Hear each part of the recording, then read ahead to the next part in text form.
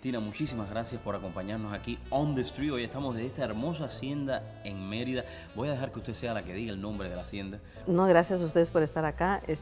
La hacienda se llama Xcanatun y lo que quiere decir Xcanatun es casa de piedra en alto. Cuéntenos un poco acerca de la historia de esta hacienda. Hemos recorrido, estaremos presentando imágenes tan interesantes, algo tan tranquilo, acogedor a la misma vez. Háblenos un poco de ello.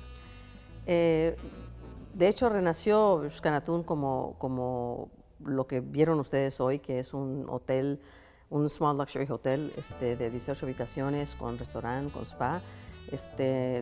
Renació como ave fénix en el 2000. Mi marido compró las ruinas de la hacienda en el 93 y fueron casi 6 años de reconstrucción para llegar a donde lo que tú viste hoy va. Lo que vimos hoy. Exactamente, así que estamos muy cerca de la ciudad de Mérida, que es una gran ventaja, pero al estar aquí parece que estamos bastante más retirados de lo que realmente estamos. Muchos quizás se pregunten, ¿no? ¿Cuál es la diferencia en yo quedarme en un hotel de estos de cadena, de los que sabemos que hay aquí en Mérida, pero quedarme acá en esta hacienda?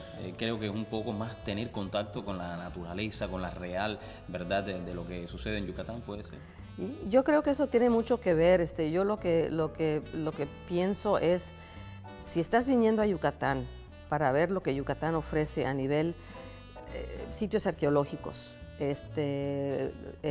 iglesias del siglo XVIII, qué mejor que quedarte en un pedazo de historia. Claro. Porque yo siento que eso enaltece, engrandece justamente la experiencia de haber venido a Yucatán. Y es lo que nosotros tratamos de hacer aquí en Xcanatun, es que no sea un hotel, que sea una experiencia. Y yo creo que Yucatán en general, como estado, como cultura, es una experiencia. Para nosotros es muy importante que la experiencia sea one-on-one, que nosotros tengamos contacto con el huésped antes de que llegue. Desde que abrimos tenemos una planta purificadora, potabilizadora de agua. Inclusive la que llega a la cocina y al restaurante pasa hasta por ósmosis inversa al final. Y en el último año hemos instalado también un sistema para regresar las aguas utilizadas, ya sean aguas grises, aguas negras, las que regresamos al manto freático, están en un 90% casi potables. Eso es muy importante porque Yucatán no tiene ríos arriba de tierra, todos los ríos son subterráneos.